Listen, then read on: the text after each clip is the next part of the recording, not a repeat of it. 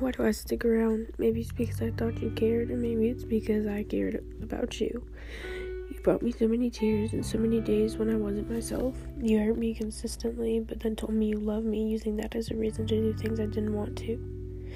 I'm tired of feeling like nothing, being empty and broken. I wish you really cared, but you didn't just want to fuck. I guess I ought to be used to it, since the only thing I get is used. Why do I put up with it? Someone please tell me why I can't just walk away.